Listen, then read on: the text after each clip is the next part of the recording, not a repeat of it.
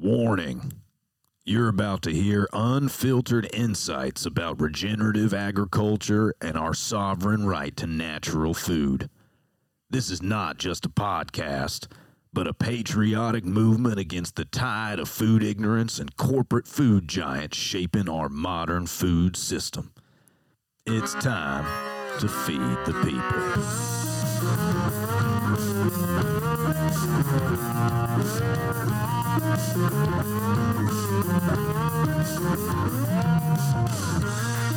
What up, AJ? What's up, brother? How you doing, Brooks? Man, I'm doing a lot better than we tried to do this show last week. Let me tell you what. Good. How are you That's doing? all right. So well, man. Busier than a billy goat with two peckers, but doing great.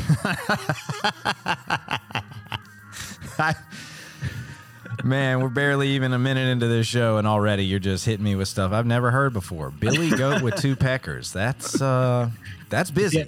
If you ever been around a billy goat with one, you know how crazy it is with two. Dude, so funny.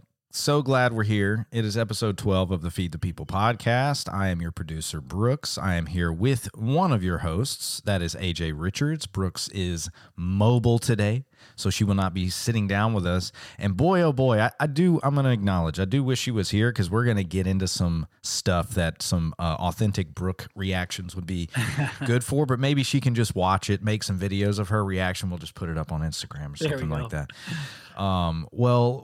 This episode is going to be, I don't want to say it's going to be different.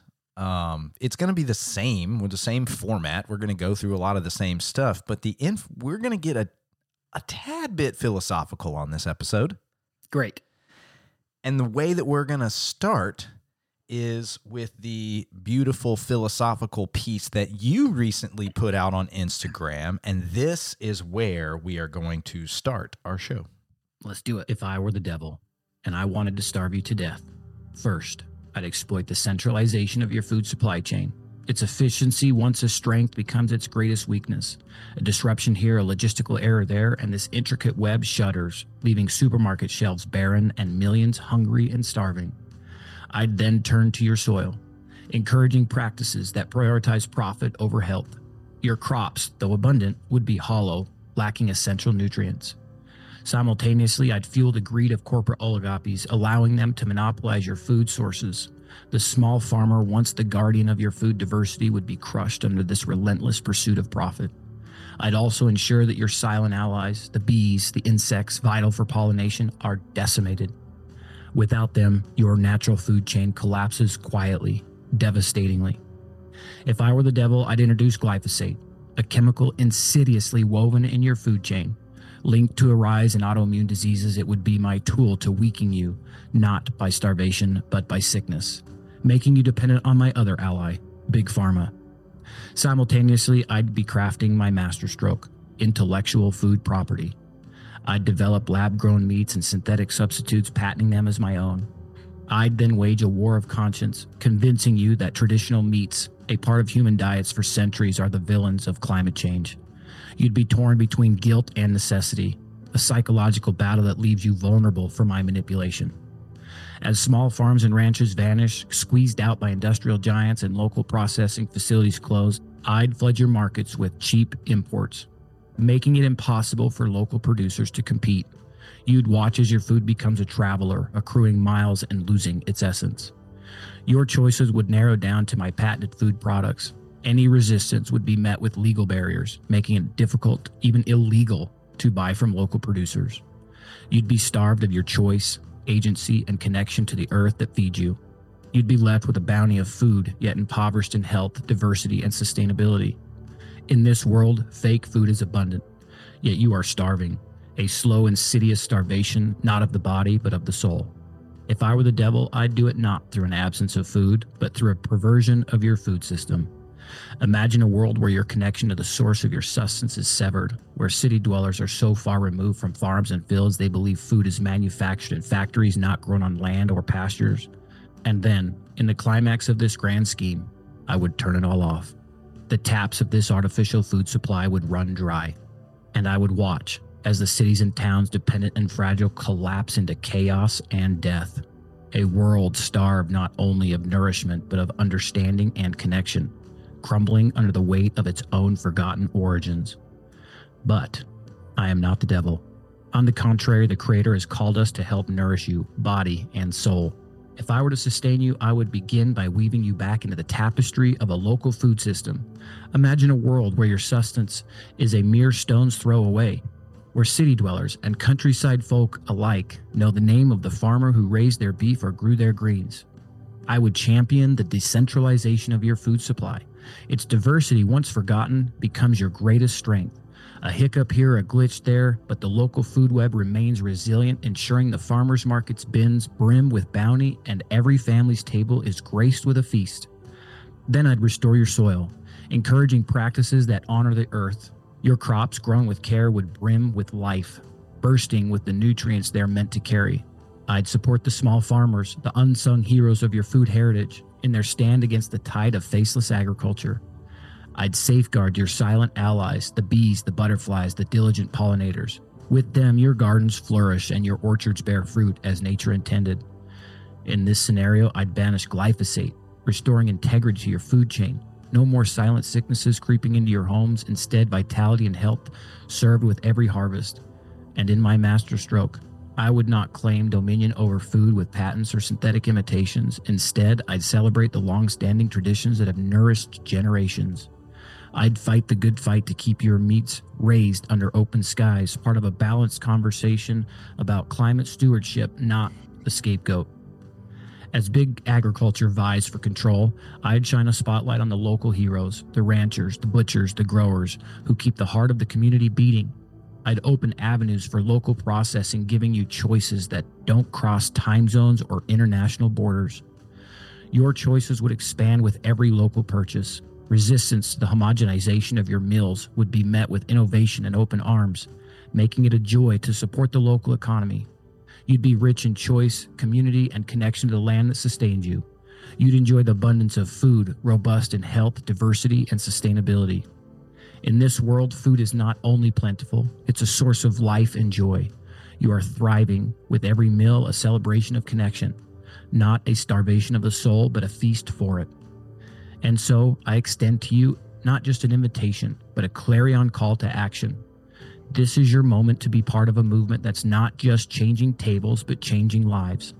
Join us at From the Farm, where we're not just avoiding the dark path of disconnect, but actually forging a new one filled with lush fields, grazing cattle, and the laughter of those who shake the hand that feeds them. Step out of the shadows of congested cities and step into the sunlight that dapples through the leaves of orchards.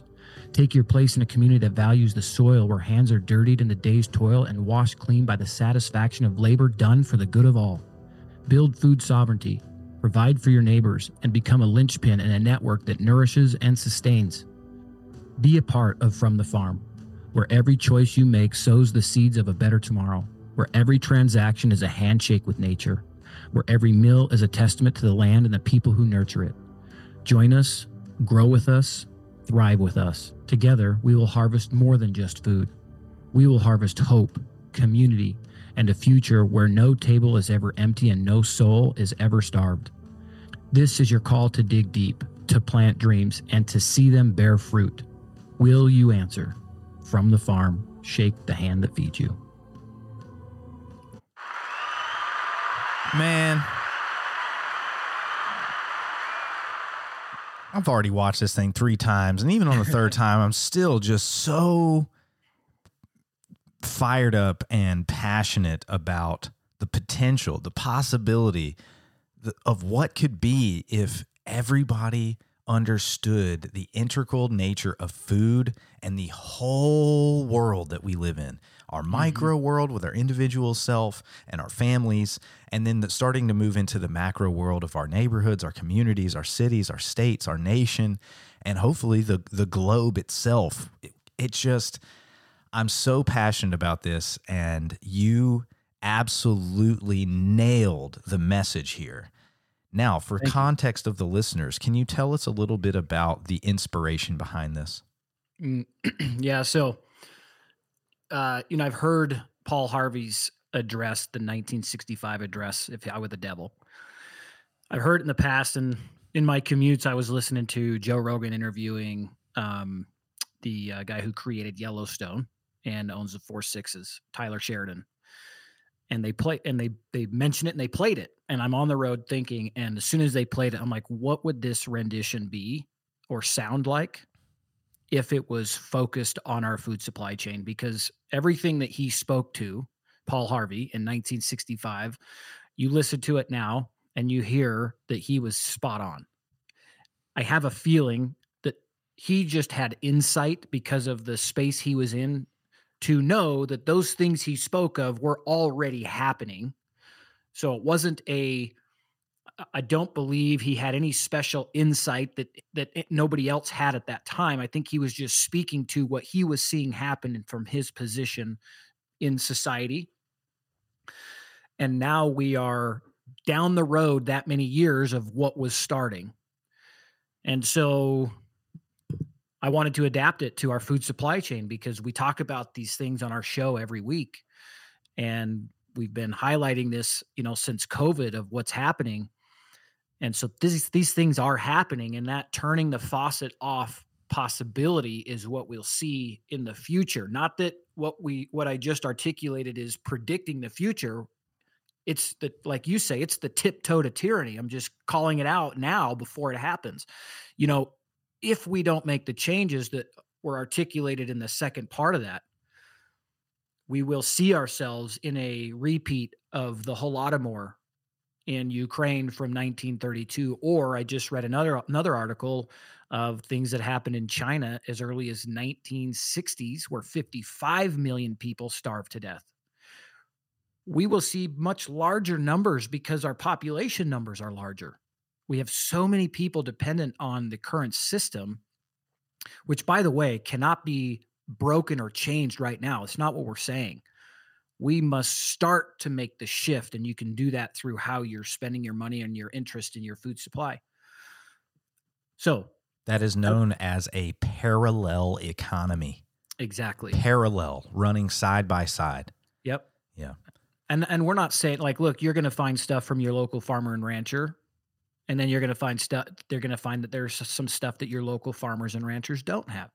So go to your local grocery store to complete the meals that you need, but start to create that parallel. And then if you do what was articulated in the second half, it is possible. I do not believe for a second that what was discussed in the first part has to be that way. Now, I do believe we are at the 11th hour. And so if these changes aren't implemented rapidly, then we are less likely to see the beneficial outcome without major turmoil. Ultimately, here's the thing. The outcome in the long run is that whoever is left or survives will be back to that cycle anyway. You, the listener, depending on where you live and your habits right now, you just may not be that person, and your family may not be those people who see that outcome. Powerful stuff, dude. Yeah. Thank you. And it was, this is a movement, as we discussed, and we're not shy. This is a movement impressed on many people by God, by the Creator. When I say God, I believe the God of my understanding. I'm not calling into question the God of yours, but there is a Creator. There's source energy. There's a higher power, a higher energy at work here. And I'm not questioning yours. I'm telling you from my belief, this is where it comes from. And I'll bet you yours aligns with a slightly different meaning. And that's okay. Absolutely. I think that's okay. And I think what we've done so far, what we're beginning to do is start with a framework through which a foundation for which we're going to build on this show. Yes. Your video had 2 halves. Yep. Our show's going to be in an A block, B block.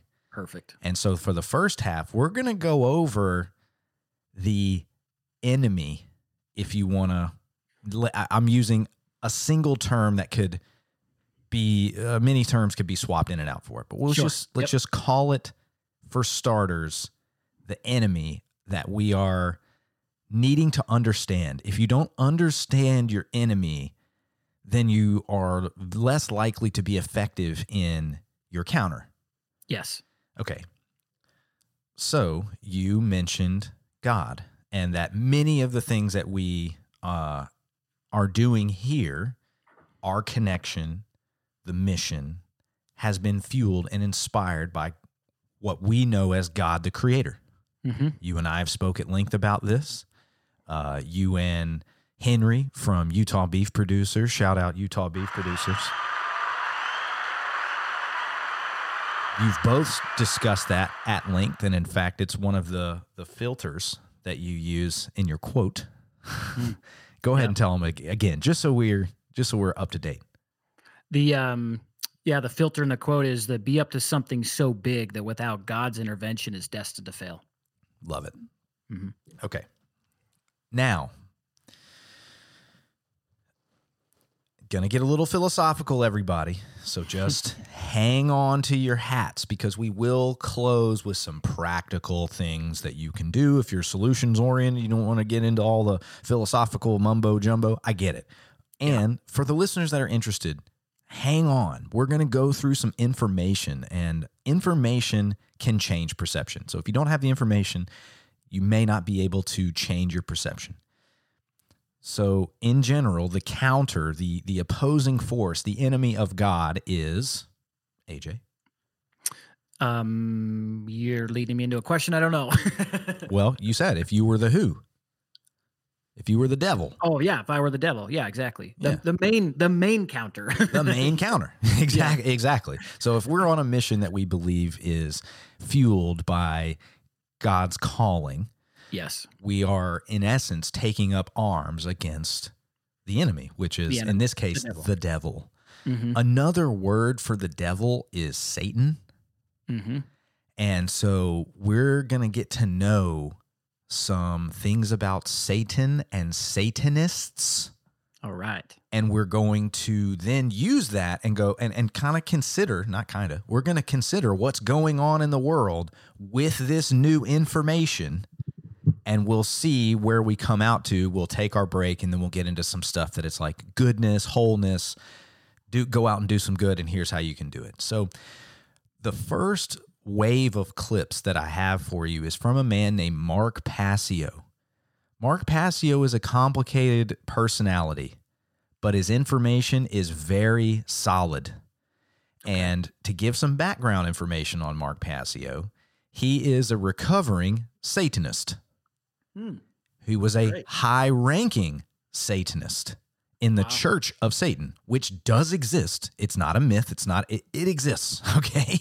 Yep. So they have philosophies that drive their belief system.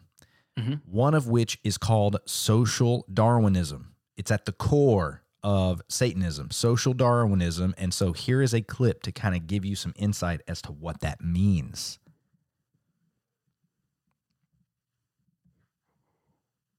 Social Darwinism inevitably comes after that, all right? This is the idea that a certain class of society can get to direct how the lives of everybody else will go because they're the intelligentsia, so-called, okay? Or the intellectual people, really is what it is, the over-intellectualizing. And we'll direct society because we're the fittest.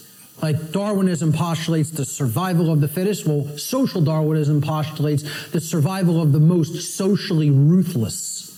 And many people believe that's the natural order. They believe that's the natural order, and nothing could be farther from the truth. What that is it's the psychopathic chaos. First thing he wants to tell us about is something called social Darwinism, which is, and he named the intelligentsia, the elite, the smart people that are like, we got all the solutions and we know the answers. Keep in mind, this information is from 2009. It's roughly 15 years old. Okay? Yep. Long before any of this was on most people's radars in the mainstream, this was, he's been hammering this drum since the late 90s, early 2000s. Okay? So if I've observed this to be true, I've observed it in their language. Yeah. I've observed it in their actions, We are the elite. We are the smart, intelligent ones. You are stupid. You need to listen to what we say. And if you don't, we'll put you in your proper social place. Yes. Cool. Next is we're going to learn about some of the belief systems and sins about Satanism. Okay? Okay, great.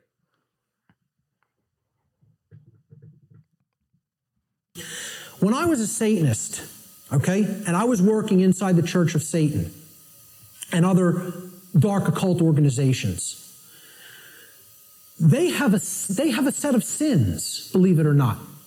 They don't look at them as sins in the same way that, like, religionists look at sin.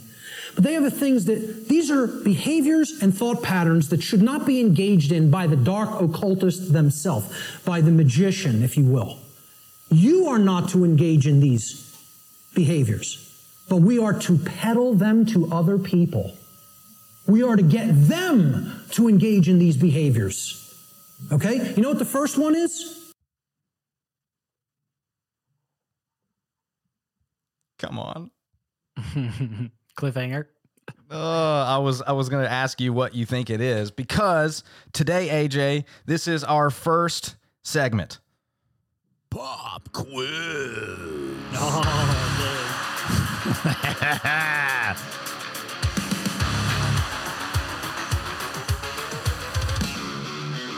AJ!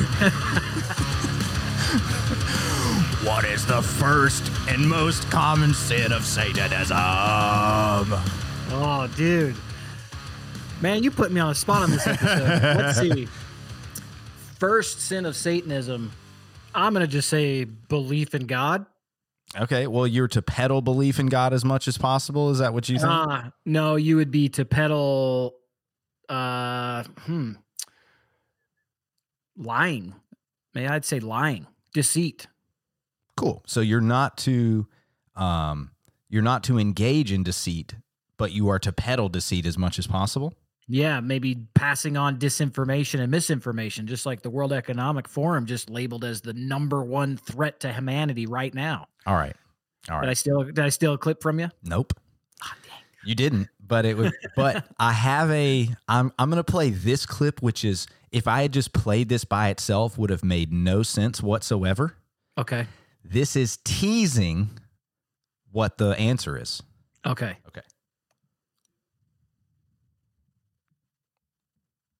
You got this, computer. Do you drink water during No. the day? No water at all? Okay. All right. And then what are you drinking during the day? Sodies. Sodies. Sody pops. Okay. And how much do you think you drink a day? 8 to 12 a day. 8 to 12 cans? Mm-hmm. Okay. And it's regular soda? No, it's Dad. It's diet. Okay. Our mom told us when we were younger, if we ate a sugar, you drink a Diet Coke afterwards and it'll cancel out the sugar. Okay. I've seen that clip, and those poor kids. I mean, whew. That's from a show, just for people's knowledge, that's from a show on TLC, the Lifestyle Channel or whatever. Mm-hmm. Like what used to be just wholesome entertainment. That's from a show called The 600-Pound Sisters. Yep. And they're over there talking about sodies. And if you drink a diet one, it cancels out the regular one. Now, AJ, how would you describe that clip and that information? Just with not even trying to lead you. How would you describe that?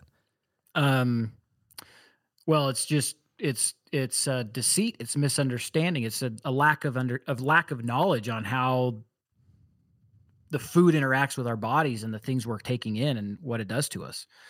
All I mean, right. they have a mother that's supposed to be leading them, and yet they're lost. They don't have any clue. Passion Satanism, clip number 2.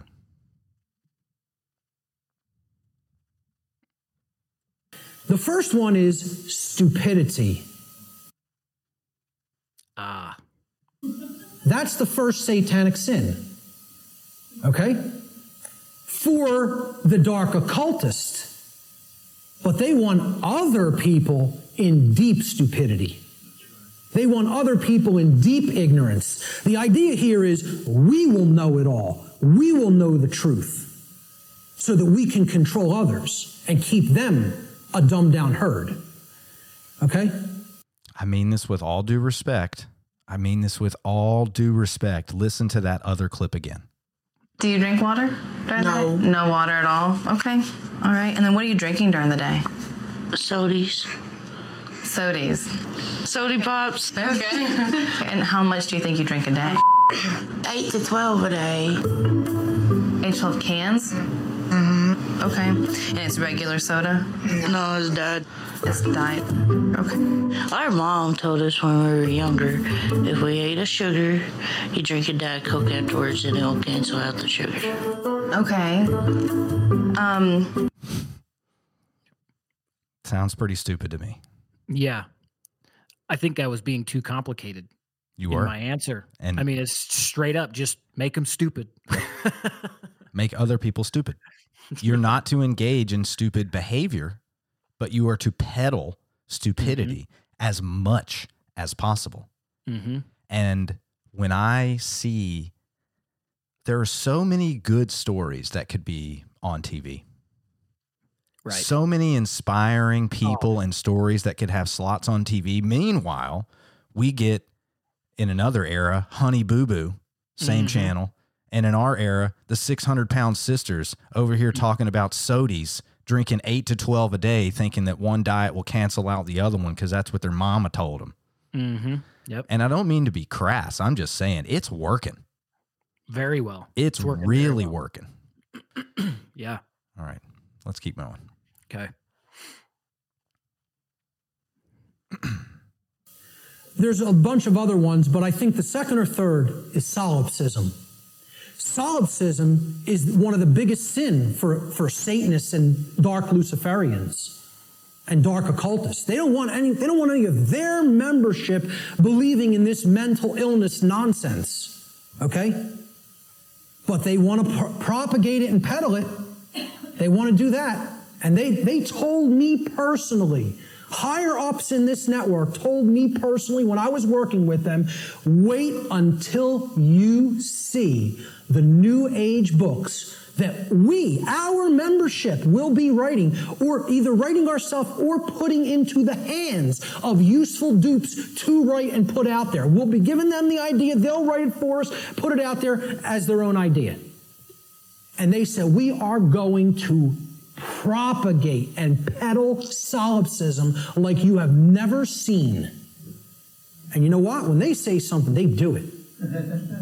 I'm serious. They're aligned. Their act is together. They act on the same page. And for that, I have respect for them as an enemy. So we mentioned a word that may not make much sense to the average listener. It did not make sense to me. I didn't know what it was. Solipsism. So I'm going to define solipsism for the listeners so they can understand what it is. Solipsism is a belief that only one's existence is sure to exist.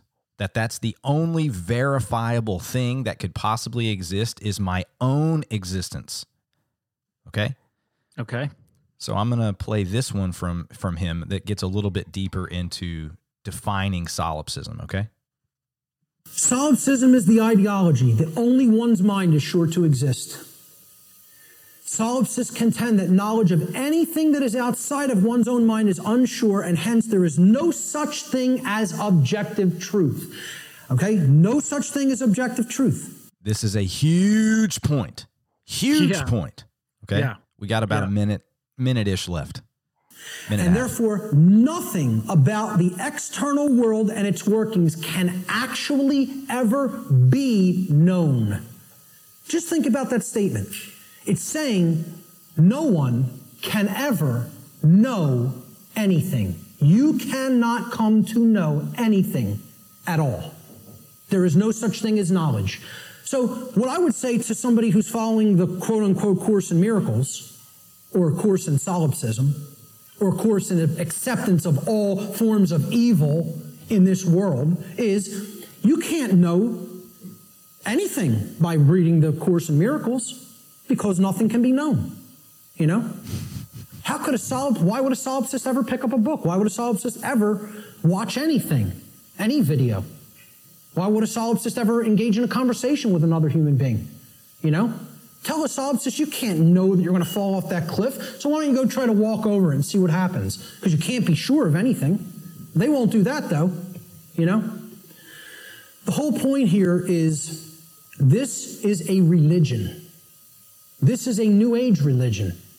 And I'm telling you who it's peddled by. It's peddled by the occultists who have the knowledge of how natural law works and are trying to put out whatever ideologies they can, destructive ideologies they can, to get people not to understand it. So where the belief that only one's inner world is sure to exist shows up in a very particular political segment of the United States and the world right now, which is the transgender movement. That's exactly what I was thinking the whole time. And It's wild.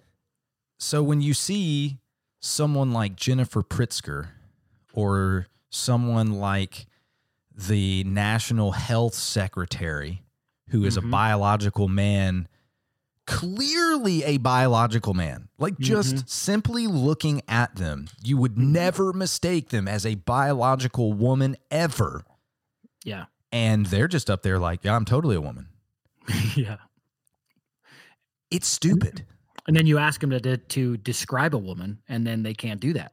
But the thing is that obviously that I watched that documentary, which was really funny. And all it took was an adult biological female. Yeah. It's all it took. The reason that they can come to that conclusion that I am this or I am that, and it doesn't matter, objective reality doesn't exist within this belief system. So if only my reality, quote unquote, I'm putting air quotes in reality, exists, then you can't tell me anything objectively true.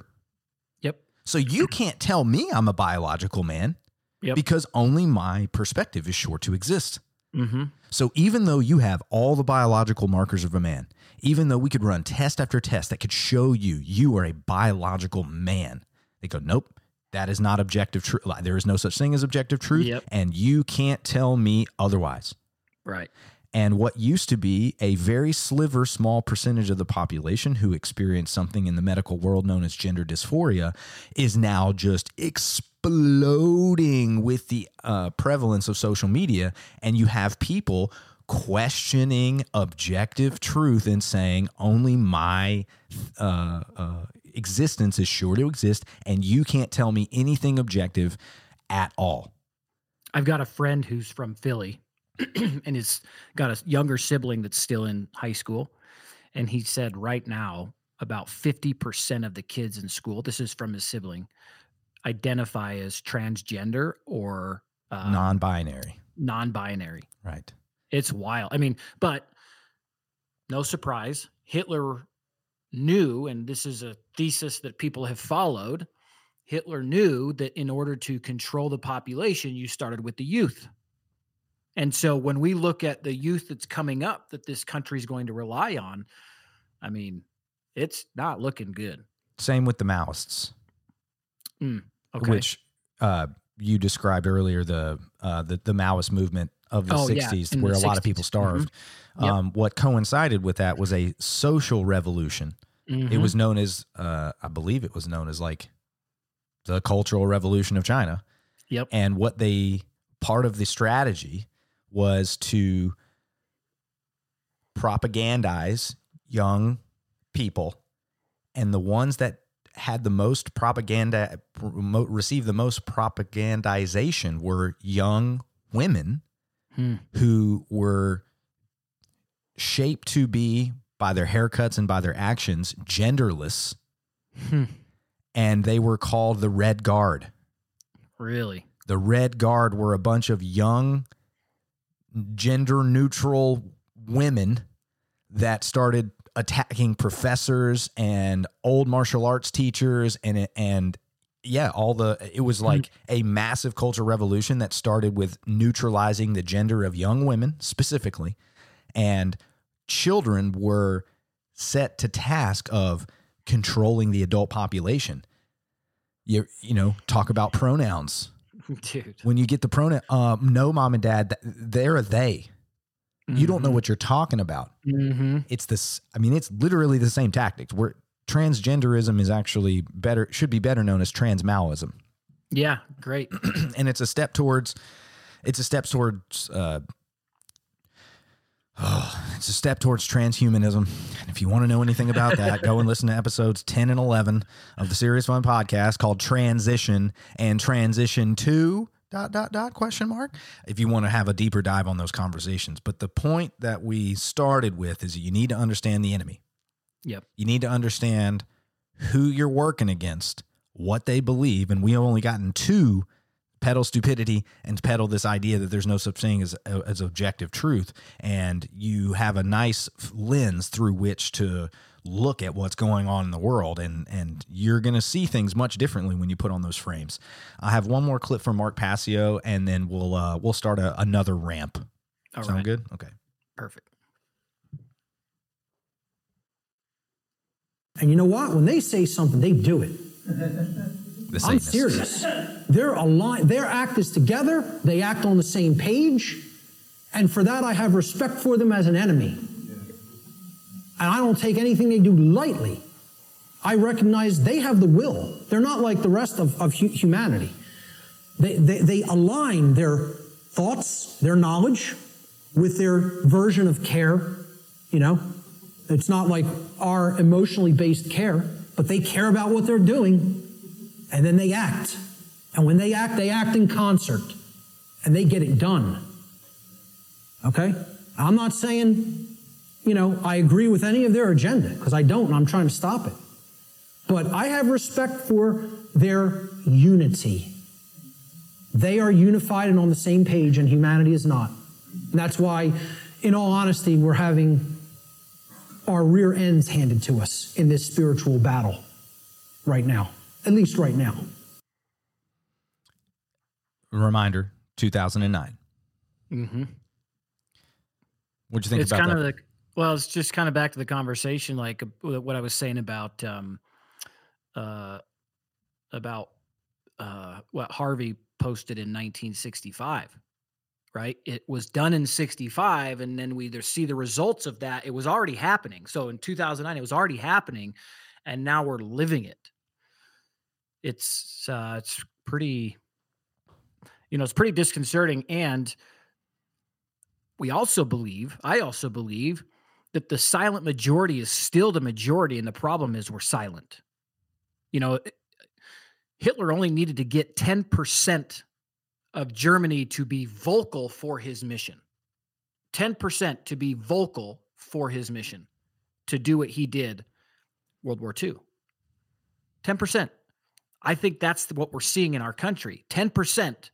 They've got a loud voice because they control most of major media, right? Like he said, they're very coordinated. Very coordinated. I felt the same way about the vegan movement, which frankly I think is just a tool for the same people that we're discussing at a higher level, right? The vegan movement is just it was a tool. It wasn't the whole movement. But because they're so well coordinated, we're talking about 6%, and that's being generous. The estimation is really only 4% of the entire American population is vegan. And when I say vegan, if you're a vegan, I'm not hating on that movement. If you're a vegan and you don't care I eat meat, we're aligned. But if you're a vegan and you think I'm evil for eating meat, I'm talking about you. 4% out of 327 million people are in alignment with that movement. And of that 4%, they're not all purists that they think I'm wrong for eating meat. Like I had a conversation with a possible ghostwriter for what we're up to. And she said, I asked her, I said, what about politics and personal beliefs? How does that get into play with somebody who's writing a book for me if we're not aligned? And she goes, well, I can already tell you we're not aligned on one thing. And I said, oh, what is that? She said, I'm vegan. And I said, oh, interesting. Why are you vegan? She said, because of industrialized agriculture. I said, well, actually, we are aligned. I don't buy industrial agriculture meat. So we are aligned, so there's no conflict there. But to my point, if 4% of the population is labeled vegan, how much of that is vegan extremism, where you're evil, you eat meat, and yet they're part of something that's so loud. It's like that new documentary that came out on Netflix, which I haven't watched and I don't want to, but I might just so I can respond to it. You Are What You Eat. That's vegan propaganda. It's loud. It's loud because anything for the consumption of meat doesn't come out on major platforms. You have to go searching Amazon documentaries, and hopefully they've had enough marketing capital to at least bring it across your radar, and most don't because they're not funded by those well-organized groups like UN, World Economic Forum, or the WHO. And I'm just going to say it. Most of these are Hollywood produced. Yeah, 100%. And like, not everybody who engages in the Hollywood industry is by definition a Satanist or evil, or I don't believe that whatsoever. But there are gatekeepers. There's lots of gatekeepers in those studios. Yeah, but here, let me just say this. If you're in Hollywood and you're not that, it's happening and you're choosing to turn a blind eye probably for your career or something else because you do know it's happening. We know of plenty of instances where people have left Hollywood because they discovered it and they had a spine and a backbone to say, I'm getting the fuck out because I'm not supporting this. Yeah. So if you're in Hollywood and that's not you, you're the silent majority that's allowing it to happen. And there are some that are now engaging with organizations that are funded well enough to compete with, but not nearly the same as a company that could produce, say, a Marvel movie that just takes so much money because it takes so many people to make a movie like that. You're getting real high quality movies out of places like Angel Studios. Yes. They've made TV shows. One of them was, I think, called The Chosen. My goodness, that just moved me to tears. The Chosen, and obviously they've done a lot of the movies that have come out against human trafficking that received a lot of blowback. And so we will get to the B block of the show. There's light at the end of the tunnel, and that light is God's light. But we need to recognize the issues that are going on. Here's a little over a 2-minute clip about Cargill. That started up real quick. Here's about a 2-minute clip about Cargill. This is from a documentary called Bad Karma. Remember the Cargill Macmillans, owners of the agribusiness company Cargill? There are not too many photos of them online because they are notoriously private. You would be too if your company was labeled as the worst company in the world due to its destruction of ecosystems like the Amazon and the Cerrado to grow soy for animal feed in Europe and China. Last month at COP, the Cargill family took a big step towards repairing their bad karma. Their company Cargill committed to ending the destruction not only of forests like the Amazon, but other critical ecosystems like the Cerrado and the Pantanal in Brazil, Argentina, and Uruguay by 2025. Huge, right? So then why are indigenous groups still angry? Because Cargill, despite their big promise, have not yet withdrawn their support for the Ferrogrão, a proposed mega freight railway project that would cut through the heart of the Amazon. The proposed 1,000-kilometer railway designed to transport soy to northern ports will impact 6 indigenous territories, including those of the Munduruku, Panará, Kayapó, and Xingu indigenous land. If built, it would destroy 800 square miles of Amazon primary rainforest. That's an area 14 times the size of Cargill's hometown of Minneapolis, including lands that are currently federally protected as indigenous territory.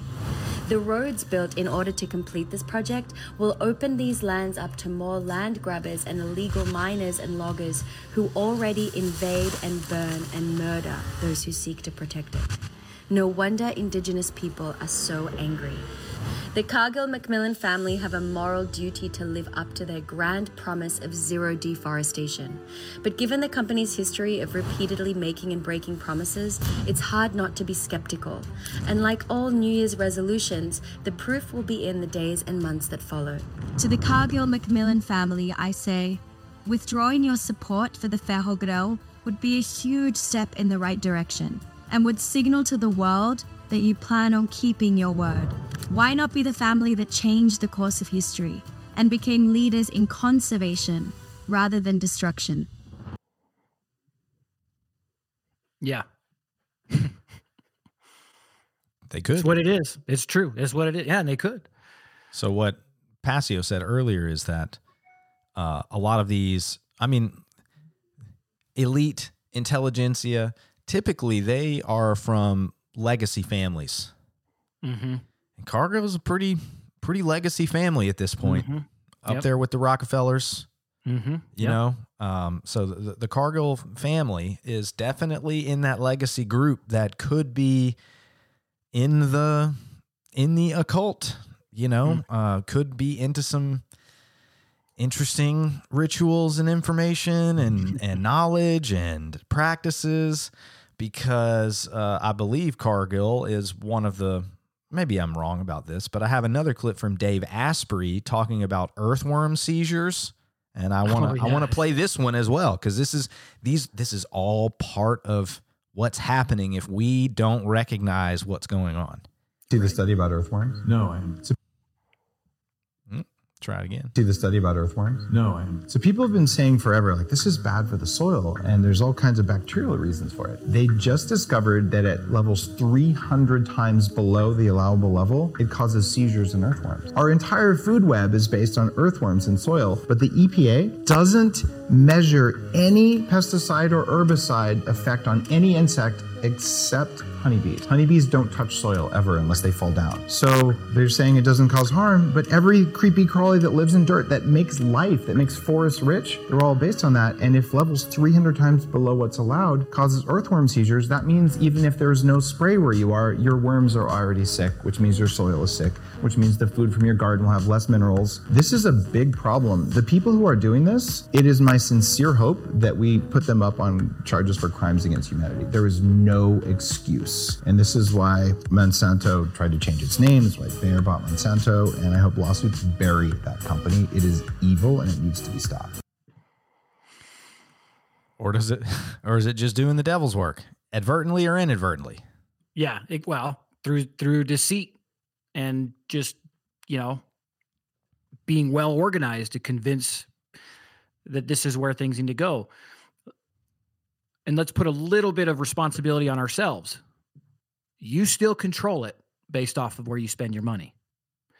And so it's like we had the conversation, I think it was the last episode, about people who are overweight. It's not your fault, but it's your responsibility. What's happening isn't your fault because the powers that be, but it is your responsibility. If you're listening to us, you now have no excuse because there's an awareness. Now it's time to change the behavior.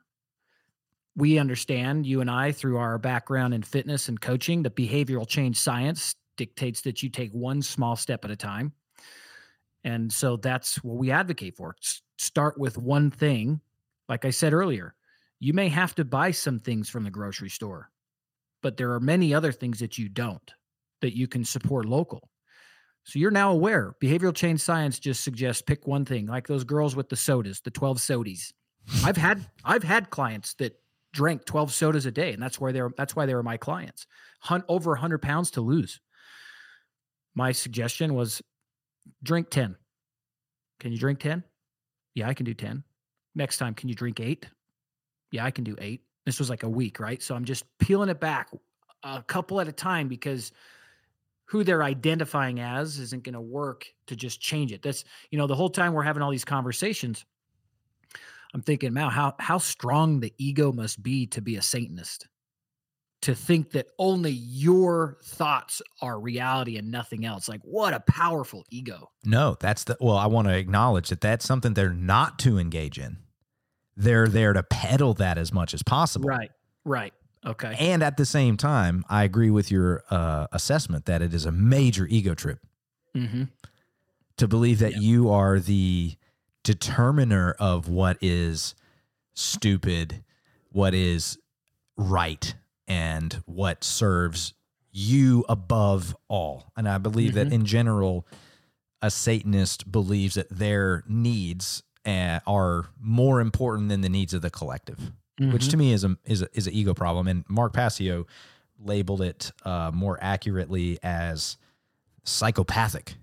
And you'll recognize this one. It's a mental illness. I mean, that's what it really is. And this one. You have to be imbalanced in the mind, in the psyche, to believe that that's true. Now you know where those clips come from. It's Mark Passio. Yeah. Okay. Okay. I do remember those. It's Mark Passio. And he's talking about Satanism and all of the connections there. You have to be imbalanced in the mind and the psyche to believe that that's true. Yeah. You have to be imbalanced in the mind and the psyche to believe that there's no such thing as objective truth. Mm-hmm. You have to be imbalanced and in the mind and in the psyche to believe that you are going to outsmart nature.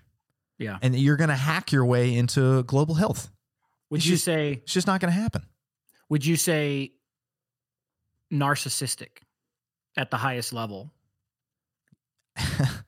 Yes.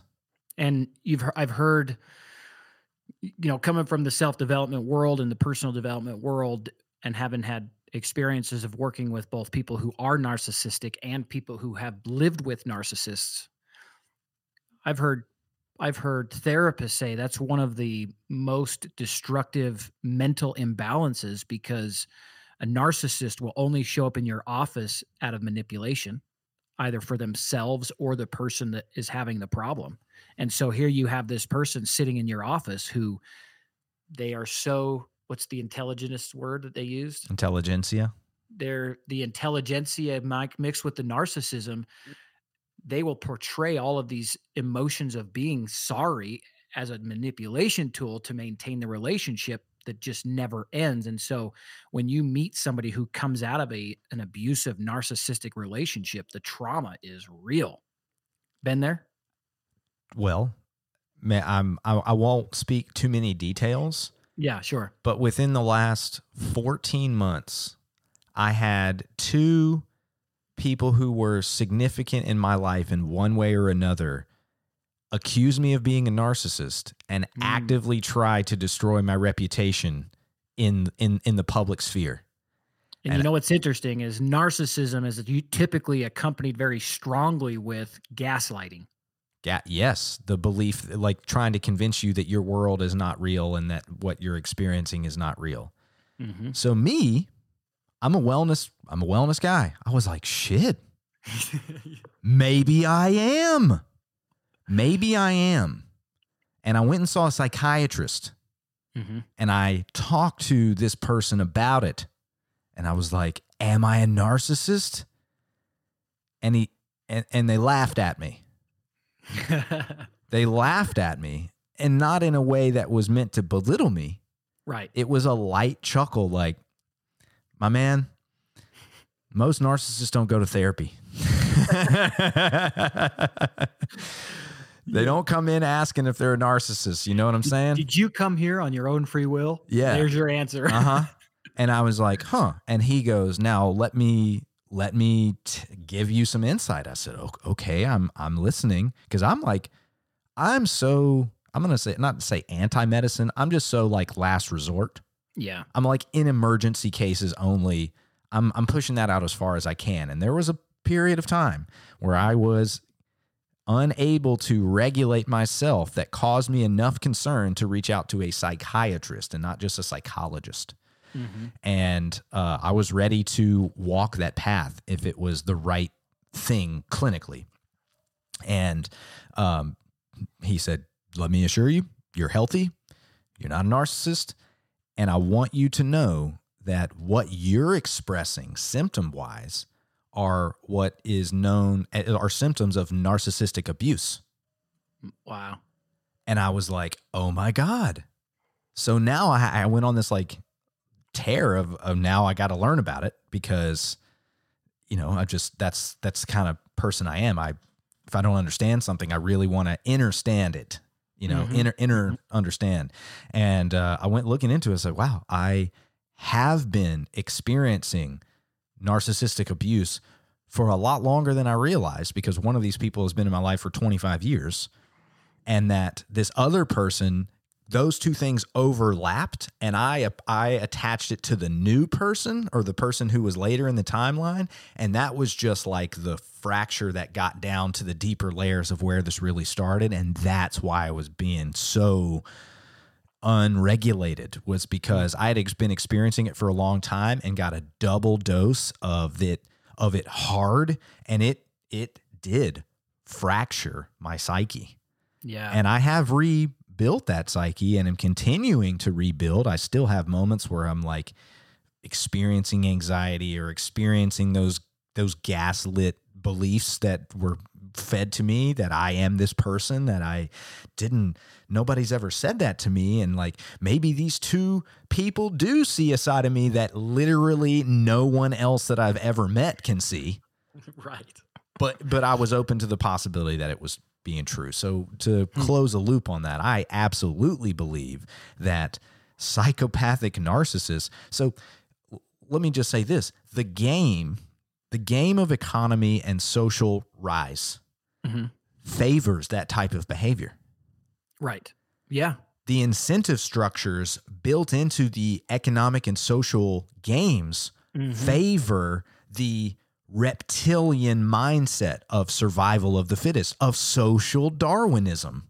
Yeah. Of me. It's all me to get to where I want to go. And because in general, anything that's created externally is a direct reflection of the inner quality of the person or people who made it, well, there should be very little surprise if the people who created the economy and social systems engage in social Darwinism have created the setups, systems, and structures that feed back and benefit the behaviors that they themselves express. Which is why so many people say it's hard to be a good person and get ahead, because you have morals and ethics, and there are just things you aren't willing to do. You're not willing to deceive. You're willing to stand on the truth. And unfortunately, there are a lot of the systems that we have put into place don't, at a certain level, stop favoring truth and honesty, and they start to favor deception and manipulation. And nudging itself, which is a behavior science term that started in marketing, that has its roots in history in psychology from, who's the super famous psychologist that everybody Freud, Sigmund Freud. Oh, yeah. A lot of this has its roots and origin in all of those things. So manipulation is actually built into the modern economy, and in a way we manipulate mana is the hand. So if you get a manicure, you're getting a word lesson. If you get a manicure, you cure your hands. If you get a pedicure, you cure your feet. So to manipulate means to move or change with the hand.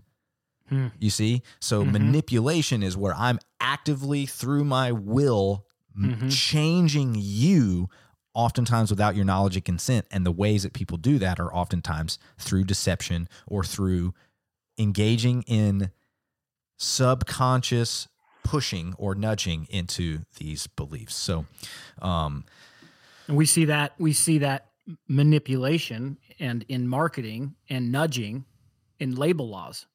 People are so confused about what they're buying and what they're getting because they have manipulated the label laws to nudge people into what they're wanting to have them do. And to close the loop on the Satanist, if I were the devil part of this show, I want to say the greatest trick the devil ever pulled was convincing people he didn't exist.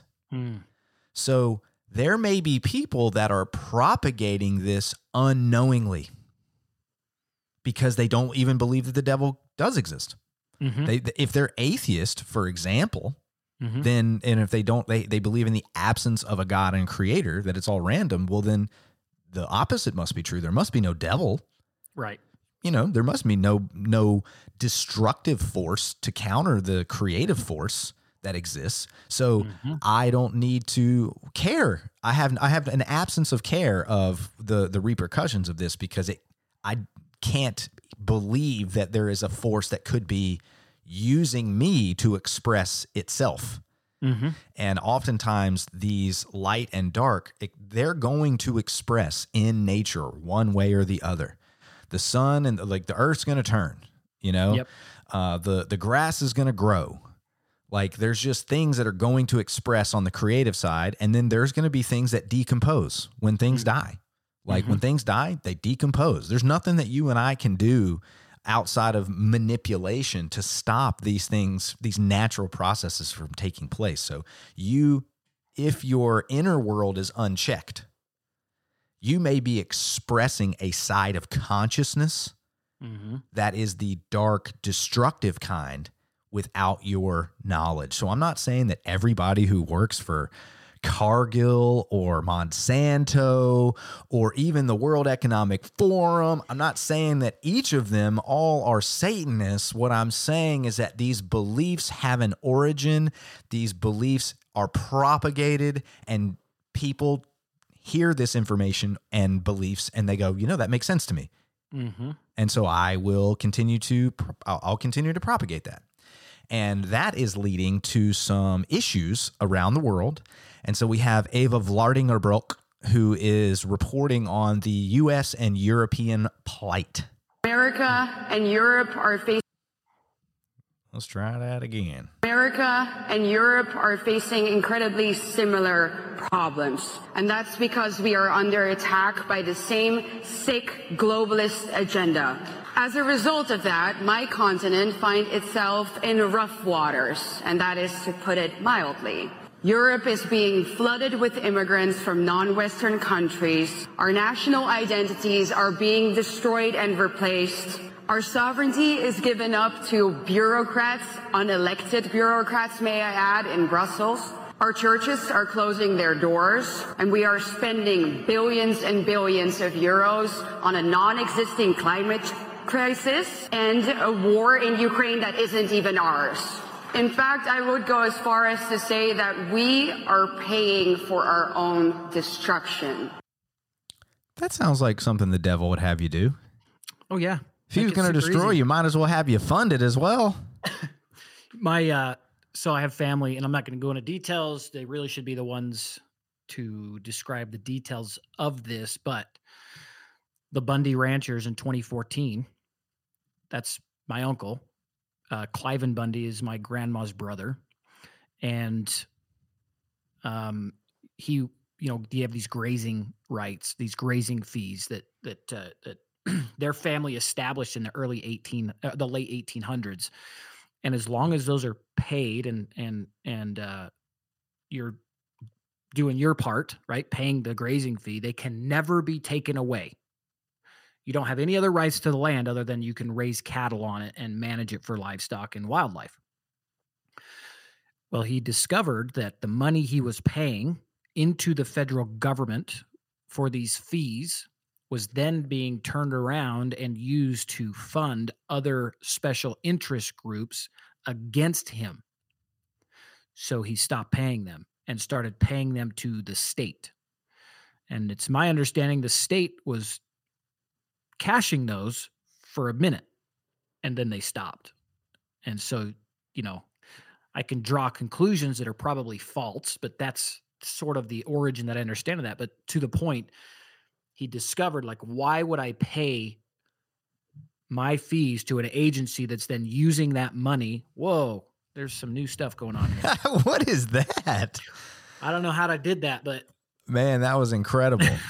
Video version people will see AJ just had a firework explosion, and we have no idea how he did that. I wish I was talking about something more profound, but anyway, why would I pay those fees to an organization that's going to turn around and use those fees to regulate me out of management, out of the business? So why would you pay for your own destruction? Yeah, what a great tool! What a great tool, devil. Man, just like he's the eternal trickster or something. Like he's just had all this practice on how to create mischief and chaos and deception.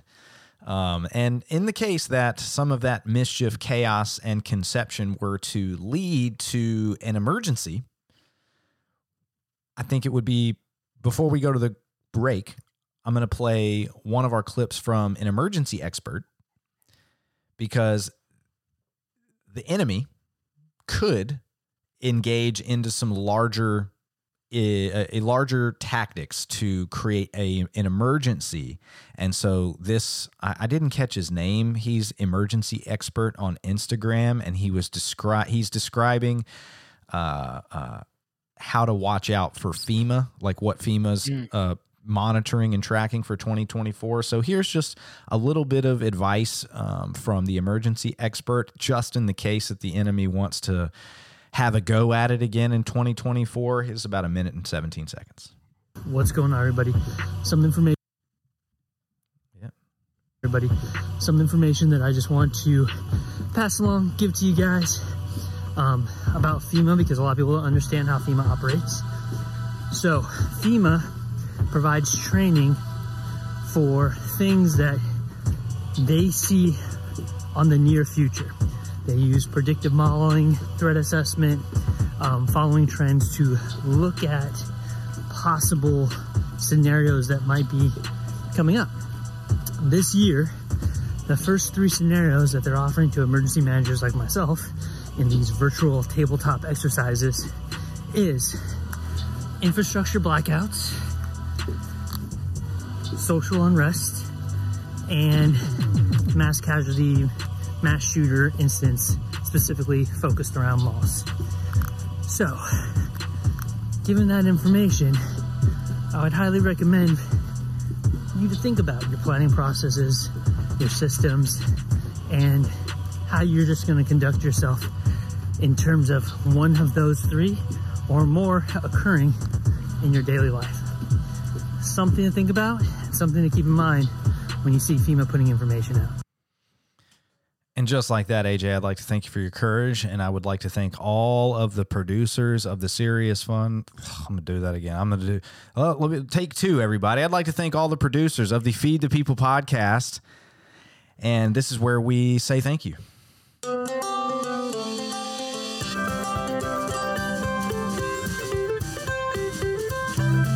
Oh, dear listener, you can tell I'm doing so many shows lately, aren't you?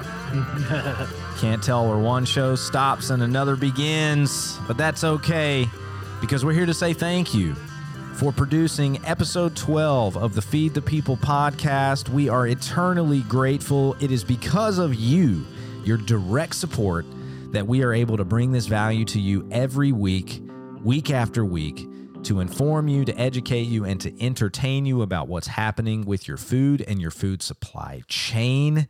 And we have some treasure donors that we would like to thank. First of all, I'd like to give another producer shout out to Utah Beef Producers for their kind treasure donation of $250. There's been some major updates happening at Utah Beef Producers. I saw a video that Henry put out recently. It's coming together. Timing's looking good. Any updates on Utah Beef Producers you'd like to tell the people here? Man, yeah, it's pretty exciting. We last week we had a meeting with City Council. City Council was able to fund a small chunk of change. It's a fraction of what's needed here, but it's great to have some support. But what was even better is after the City Council voted unanimously here in Richfield that they were going to support this, every citizen in the room started clapping. And after the meeting was over, the City Council was like, we have never had that happen. So I think there's a tremendous amount of excitement and gratitude from the community in the Sevier Valley of Utah for something like this coming. We're an ag place, and so to have a slaughterhouse being built here is great. The other cool thing is we are moving forward with some innovations around wastewater treatment and solid waste treatment that in some cases we're the first slaughterhouse in the nation to implement these tools. And what? Yes. And in the world for another. So what that looks like is all of our solid waste, anything that would otherwise go to the dump, like spinal column, heads, hooves, hides, all of those things go into a machine and it becomes biochar. Biochar, when you understand its value for soil and soil amendments, is a huge value add. So now rather than contributing to an issue, we're turning it into something usable. So that's one really exciting thing. On the other side too, Utah is in a desert and drought is a very real problem here. We will have an on-site wastewater treatment plant that starting out will save 8 million gallons of water a year. And down the road, we can add some other pieces to it that would actually put us 100% off the grid and recycle the water indefinitely, purified, with about a 12,000 gallon per quarter contribution just to manage evaporation. So it's a big deal because the EPA is coming down the line with some water laws that are going to make it really hard for the 2,500 plants we have left in the entire nation. This is a solution we hope to present that will help people. So things are going really good here. We're excited. Holy cow. Holy cow. Holy cow. First in the world and first in the United States. Yep. And so it's a big deal. What Henry's doing here is pretty fascinating. It's going to kind of change the game and show a lot of people what's possible. And not just on the environmental impact side, but these small processing facilities have to be, make revenue, and it's really hard to do. So this gives us additional places to earn revenue that if we can help other slaughterhouses across the nation see this, we can start securing these guys so that we don't lose them. Leading by example, man. And that's what we do on this show. We lead by example. We lead with our actions. And if you are donating your time, your talent, or your treasure, you're voting with your dollars and you're voting with your action. You're putting your money and your actions where your mouth is, where your values are. So take action out there. So we have, of course, shout out Mr. Nate Baumgartner for his treasure donation. His talent donation in the form of the music for this beautiful podcast here. Shout out Nate Dogg.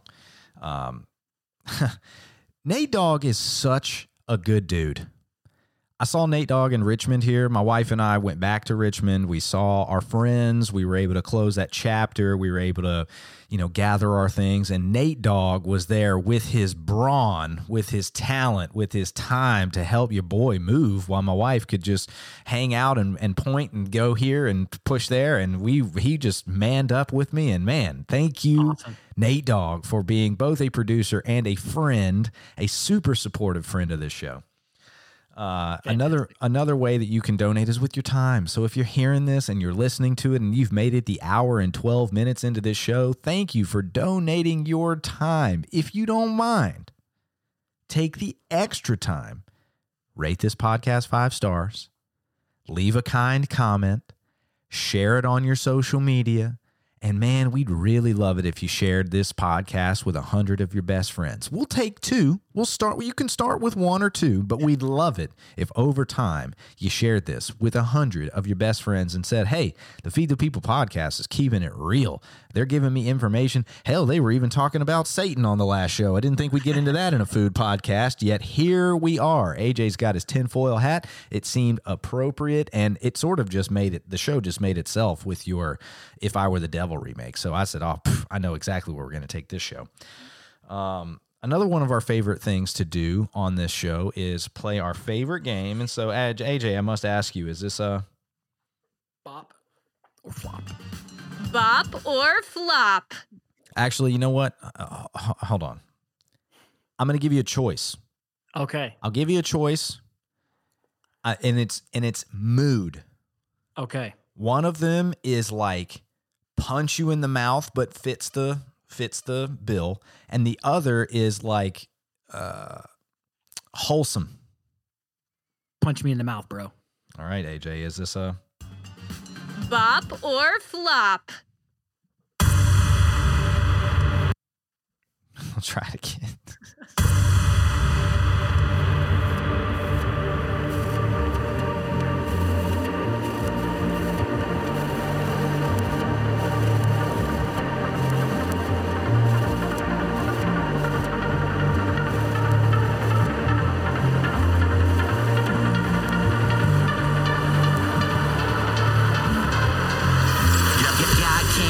This the pump they can't handle. Everything we work for, they wanna dismantle. I say God candle. BMX is in shambles. Humble stackers come and get a handful. I say God candle. God candle. I say God candle. God candle. God candle.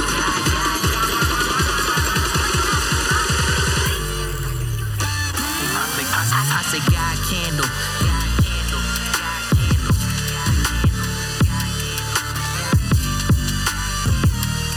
I say God can't. It's the pump they can't. How we doing, AJ? Bro, bop.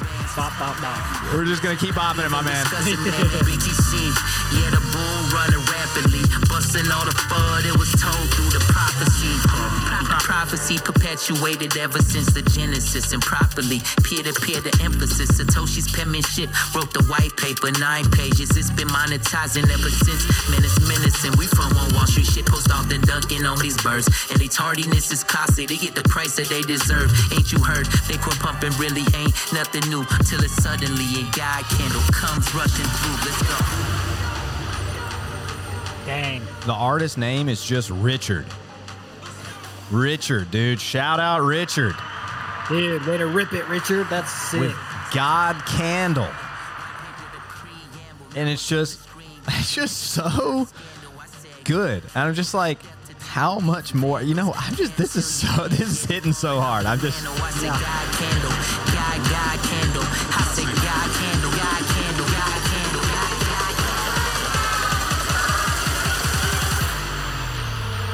When the bowl begins.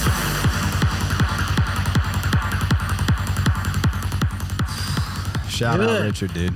God Right Candle. on, Richard. God Candle, man. Thank you for your talent donation and for participating in the Value for Value music revolution. You will see a donation headed your way, Richard. That I can promise you. And that is clearly a bop. Yep. And he also makes a point in the, if you really listen to the lyrics, AJ doesn't. He's just like, this is clearly a bop. He mentions Bitcoin.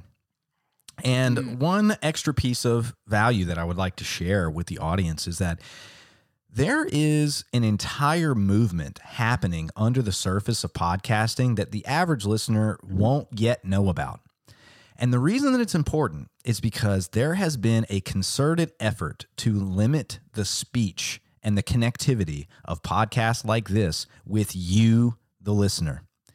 The initial podcasting revolution that happened in the late 90s, early 2000s was intentionally made. The RSS feed was made by Adam Curry and several other developers with the intent to help you go direct to consumer with your information with no middleman. And then somewhere along the way, companies like Apple, companies like Spotify realized that they could sort of co-opt this technology and they could create the ecosystems through which what is known as the index. So the index is where you are found. So if you aren't on the index, my man, you ain't getting found.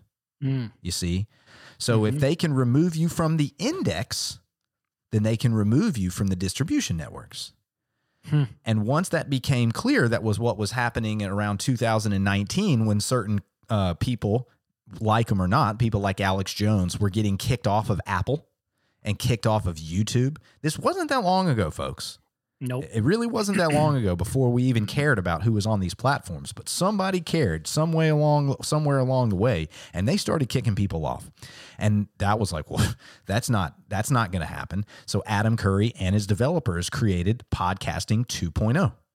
And so now you can go to Podcast Index on Podcasting 2.0, and they have restarted the indexing process and are decentralizing podcast indexing so no one can be kicked off. You might not be able to distribute on Apple. You might not be able to distribute on Spotify, but the technology now exists that allows us to go directly to you. So if you want to make sure that you can find us and listen to us week after week, I highly, highly suggest you download either Podverse, Podverse, Podverse, or Fountain. Both of which allow you to engage with us. You can upload some dollars onto your account. You will basically buy Bitcoin, and you can send us bits of Satoshis, which are the singular units of Bitcoin, as your donation. Those are known as boosts or boostograms. So now you can send us directly to our podcast through the Podverse app or the Fountain app. You can send us Bitcoin and we will read it and say thank you. And even if that Bitcoin is only coming out to like $1, we still greatly appreciate it. We will keep all of that Bitcoin for a rainy day in the case that there is something happens with our money and it gets a little funky. We'll actually have units of Bitcoin that will become, more valuable over time. And so if you want to participate in the new revolution, the direct-to-consumer value for value revolution that is happening, download one of those apps. And a little side information to you. Fountain will actually stream you Satoshis for listening to certain shows. You can get paid to listen to podcasts, everybody. Bet you didn't know that was possible. And if you're really smart, you could set up a little podcast listening farm. Just like people set up Bitcoin mining, you can set up a couple of phones and you can have them over there streaming your favorite podcasts, maybe not your favorite, but some podcasts that'll pay you for streaming. And you can just be collecting Bitcoin in your Bitcoin wallet. How about that? Bet you didn't know that. That's just somebody out there doing God's work. Adam Curry got saved. He got saved and then and just started doing God's work. And so since we're in the back half of the show, I have another clip of someone who was a notorious trickster and notorious, in his words, depraved man who has been saved by God. And this is Shia LaBeouf on God. Oh, yeah. Great. My opinion about God before my world had crumbled was art, love, and God, they all mean the same thing. They're synonymous. And I had also been told my whole life, your life is your life. You have to make with it what you can, you know? You got to be a good guy, and then you got to get married, and then you got to get a house, and you got to get a job and do good at your job. And like, your life is your life, and things will work out if you put effort in. And I always really felt that. And it made it hard to believe in God because it felt like my managerial skills are what are going to amount to a fulfilled existence. Yeah. When all of my designs failed, when all of my plans went out the window, when my life had led to serious infliction of pain and damage on other people, I threw up my hands like my plans are garbage and I don't want to be here anymore. Pain made me willing to go about this in a different way than I had previously. The news that had come out has been like I've been abusive to women and I've been shooting dogs and I've been willingly giving women STDs and like it's disgusting. It's depraved. I felt deep shame, deep guilt, shame like I had never experienced before. Kind of shame you forget how to breathe. It was seeing other people who had sinned beyond anything I could even conceptualize also being found in Christ that made me feel like, okay, well, that gives me hope. I started hearing experiences of other like depraved people who had found their way in this. The gospel gave me this this invite to just let go. I came from the school of God helps those who helps themselves. That's not what I found. God comes to those who ask. That's what I've experienced. Me too. Mm-hmm. I had that moment last year on the other side of both of those experiences that I described earlier in the show. I said, man, a lot of my managerial skills and my attempt to control everything, even though if I thought I was a God-loving man, I believe that he was going to support my plans. Yeah. And what I have experienced this year is a lot of the turning that over and saying, you know, bring me the people that need my medicine and need the work that I'm here to perform on your behalf. Mm-hmm. And shortly after that, I got a call from AJ. Crazy. Shortly after that, I got a call from AJ, and this all started. You know, Henry, we did a Instagram live yesterday with Henry because I'm wanting to help him get more exposure with people that care about what he's up to so they can follow this journey. Because as soon as I hit there's going to be a point as a strategist for him, and as the app starts taking over, that I won't be here. And it's important that people can keep following that journey that he's doing here so they can be duplicated. And this guy has the skills to even duplicate this in areas of the country that really need it if those opportunities come up. Anyway, you know, he's got so much wisdom. And one of the things that he says is we are not on God is not on our journey. We are on his. And that's so true. I had a conversation. I've probably told it on this show before, but I had a conversation with a friend of mine. His name's Harvey Scott. He works with White Oaks Pastures and Redmond Real Salt and those different companies. And we were having a conversation about a year ago, and I kept saying I and me in terms of this mission that I'm on, that God has called me on. And he said, you know, AJ, with all due respect, it's not just your mission. And the way he said it is how it landed for me. And I don't think he meant it the way I had heard it, but I needed to hear it that way. And it caused me to pause and think about, you know, what he just said. Because up to that point, I felt like I was alone. I felt like I was the only one taking this on. And what I came away with from that conversation was how big my ego must be to think that I'm the only person God has called to solve this issue that's facing our nation. To it's like, really? You think you're the only one that's going to fix a food supply chain that's billions and billions of dollars with major corporations behind it and Satanists potentially in some areas that are making the decision, and you're the only one? And I was like, oh man, I'm glad I got a glimpse of the ego there, because that's not what I wanted. And so then I took a step back and prayed about it and said, okay, so what is my role then? Because there was kind of like this identity, like I thought I'm the guy, I got to get this done. First of all, a massive amount of relief to recognize that it's not all on my shoulders. And so I came away with, oh, well, a gift that God has given me is my ability to bring people together, to connect. And so in recognizing that, I understand that my role is to bring the right people together to get onto this journey that I'm on with God, to give these opportunities. You know, we are facing a daunting challenge, and we are going to lose some battles. That's for sure. We are going to lose. We're losing battles already. You know, there are people dying of heart attacks at younger ages and cancers from things that were pushed over the last 3 years that's accelerating. There are other things happening that is causing us to lose some of these battles. Ultimately, I do have faith that we win the war.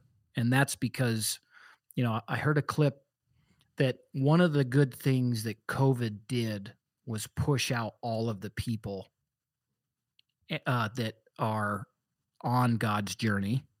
It pushed them out of those, you know, scientists and teachers and business leaders and people that can organize. Were forced out of that system that's corrupt and manipulated, so that we can come together in a parallel economy, in a parallel to take parallel action to what's going on. And sometimes I try to think, how can we move away from trying to fix what's here and change what's here, and instead, let's just not even play in that sandbox. Let's just go do it differently. And those who are hearing this message will follow because it's speaking to them. And I don't got to worry. We shouldn't even worry about what the other guys are doing. Who cares that those systems exist? Frankly, I'm kind of glad they're here right now, because we would be starving already. But rather than try to play in that game, let's just go start a new one and play with people that we know are playing for the right reason, have the right intentions in mind. You know what narcissists don't say? I made a mistake and I'm sorry. Yeah, true story. I made a mistake. I was wrong, and I'm sorry. Mm-hmm. I mean, you mentioned the jabby jabs. Mm-hmm. There are still people that are unwilling to say, I was wrong, and I'm sorry. Mm-hmm. And collectively, that's a problem. It is right. It knowingly or unknowingly, you're contributing to the problem. Even if you did it from a place where you really thought you were doing the right thing at the time. I'm sorry, I was wrong. And we're closing. We got a couple of more clips here, but I told everybody we'd offer some solutions. We'd offer some solutions, and the easiest, best way to combat this on a small level is to go out and just do some good deeds, man. Just go do something good for somebody. Not for you, just for somebody else. And here is a man named Justin Knoop on Instagram at justin.knoop. And here's just a little good deed for the day. This is just straight up powerful. Watch this. Is just straight up powerful. Watch this. What's one thing I can do to make me have a better day? Oh my God, you definitely get me a room at the Carlisle. It's a real dirt cheap hotel. How much it cost? It's like $40. Okay. I'm gonna get you some food and a drink. Oh my God, yes. Food and a drink. Yes, sir. What size shoe you wear? I wear 8.5. Now, your feet look like they hurt. They do hurt. It's my hip, actually, sir. Oh yeah? Yes, sir. $40 for a room? Yes, sir. Please. And it is truly a blessing. Yes, sir. I'm so glad he heard me. He heard me. Don't cry, bro. He heard me. $50 for your hotel, all right? He heard me. Thank you. You're welcome, bro. He heard me. Don't cry, man. Here, take the 50, get a room, all right? Yes. God bless you, God sir. bless Thank you. Thank you so much, God, and you. Thank you. That is powerful. Listen, guys, God hears prayers. So, man, I saw that clip, man. Gives me goosebumps again. every time. And, you know, we're inviting people to do good deeds, and also want to invite people into the mindset, into the image of what could be. And this is a rewild Carly Rose, and let's see if the clip speaks for itself. Can we just talk about how in Europe they literally have vending machines with grass-fed meat and organs, and the meat is from the farm up the road from cows that have grazed their entire lives on grass that has not been sprayed? Who else is ready to see these all over the world? Man, wouldn't that be something? It's something. Get some grass-fed, grass-finished vending machines. Mm-hmm. And we're working on that. And until then, here's a little quick 1-minute clip on something that you can do to help yourself in the meantime. Until we get those grass-fed, grass-finished vending machines, you can try this instead. You put food in a can and you pressure can it. All of the oxygen, like in these mason jars, the oxygen is removed from the can, and then that lid seals on top of it. Got it. So all of the enemies of food preservation are not inside that jar. And you would still have to put it in a refrigerator, though, right? No. It's shelf stable, and that's the benefit of canning. Really? Right. So if you have electricity go out and you lose all your freezer stash, you still have low acidic foods like meat and vegetables on the shelf. My kids might hate me. I might get rid of that freezer downstairs. Right. To start. You're outage proofing your freezer when you learn to can. Wow. Yeah. I love that. How long do you think when you can meat, how long do you think it'll actually last for? Okay, so the truth is forever, because there's nothing in that jar that can have the food grow bacteria. The challenge is over time, texture will degrade and flavor will degrade. And sometimes color. Yes, and color, yes. So sometimes it won't be appetizing to eat. So in an emergency, you'll eat it. But you'll eat it. But in general, you want to try to eat everything within a year to 18 months. Canning. Mm-hmm. Classic. We've canned. We bottled eggs, called water glassing, which actually doesn't require any like the traditional canning method where you heat it up. You put eggs in there with some lime, and they're like stable for 25 years. What? So we've got like 10 half-gallon jars full of eggs. So, you know, in the summer, our chickens overproduce that more than we can eat. So we put them in, it's called water glassing. So I love it. We bought the Harvest Right freeze dryer to start using that. So self-reliance, that's the name of the game in 2024. Good deeds. Self-reliance. How about some humor? Oh, yeah. Gotta have humor. It's coming. That's humorous. He tried to fast himself out of being gay, I remember one time. How many days? I think he did almost 40 days or 20-something days. Isn't that crazy? How much weight did he lose? He lost it. Oh, he was ribs and dick by the end of it, you know? It's the second wave of laughing from Joe Rogan for me. He was ribs and dick by the end of it, you know? Oh, man. And I got one more for you. This is from the Serious Fun podcast. This was, I'll just give it away. This was a satirical commercial that we created. And I think it's related, and this will be our last clip for the day. Feeling overwhelmed by all your responsibilities? Wondering, what's the meaning of life? Ready to quit living, but not ready to die? Worry no more, because Ectolife got you covered. Introducing the Ectolife Upgrade Program, powered by useless people. Ectolife Upgrade allows for those left behind by modern society to be of actual use for AI's utopia. We've partnered with Whack Arnold's to provide your necessary nutrients delivered directly to your pod. A convenient solution for everyone, from elite gamer veterans to sody drinking superfats. With the help of a delicate layer of engineered enzymes, your human waste becomes a renewable energy source to power the AI, combat climate change, and save the planet. Enhance your pod with our immersive experience kit, complete with a virtual headset and haptic suit so you can go everywhere without going anywhere.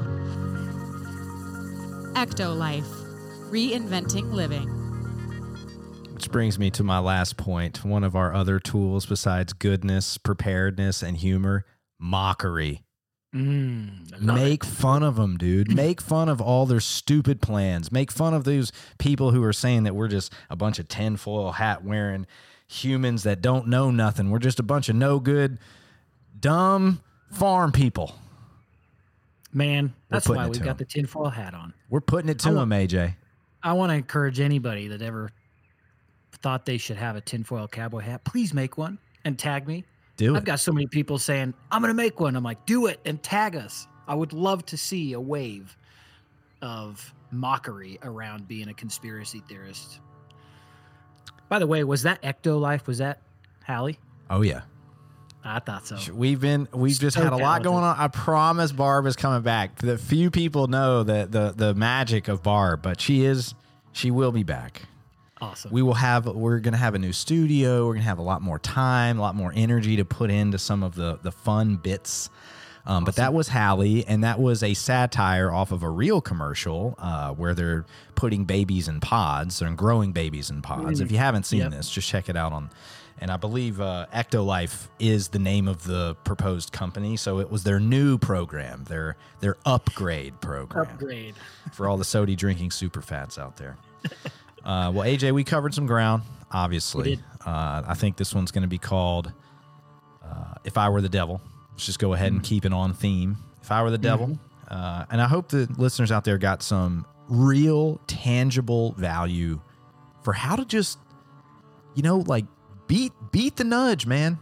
And just see the world more clearly without so much confusion, because that's another work. That's some more work of the devil, man. Confusion and chaos. So if we are bringing clarity and safety, and we can drop you into that parasympathetic rest, digest, relax, we're doing part of our job. It's not all of our job, but it's part of our job. And so if you're getting value from this, remember, you can share your time, you can share your talent, you can share your treasure. If you have any talent donations, brooks@seriousfun.io.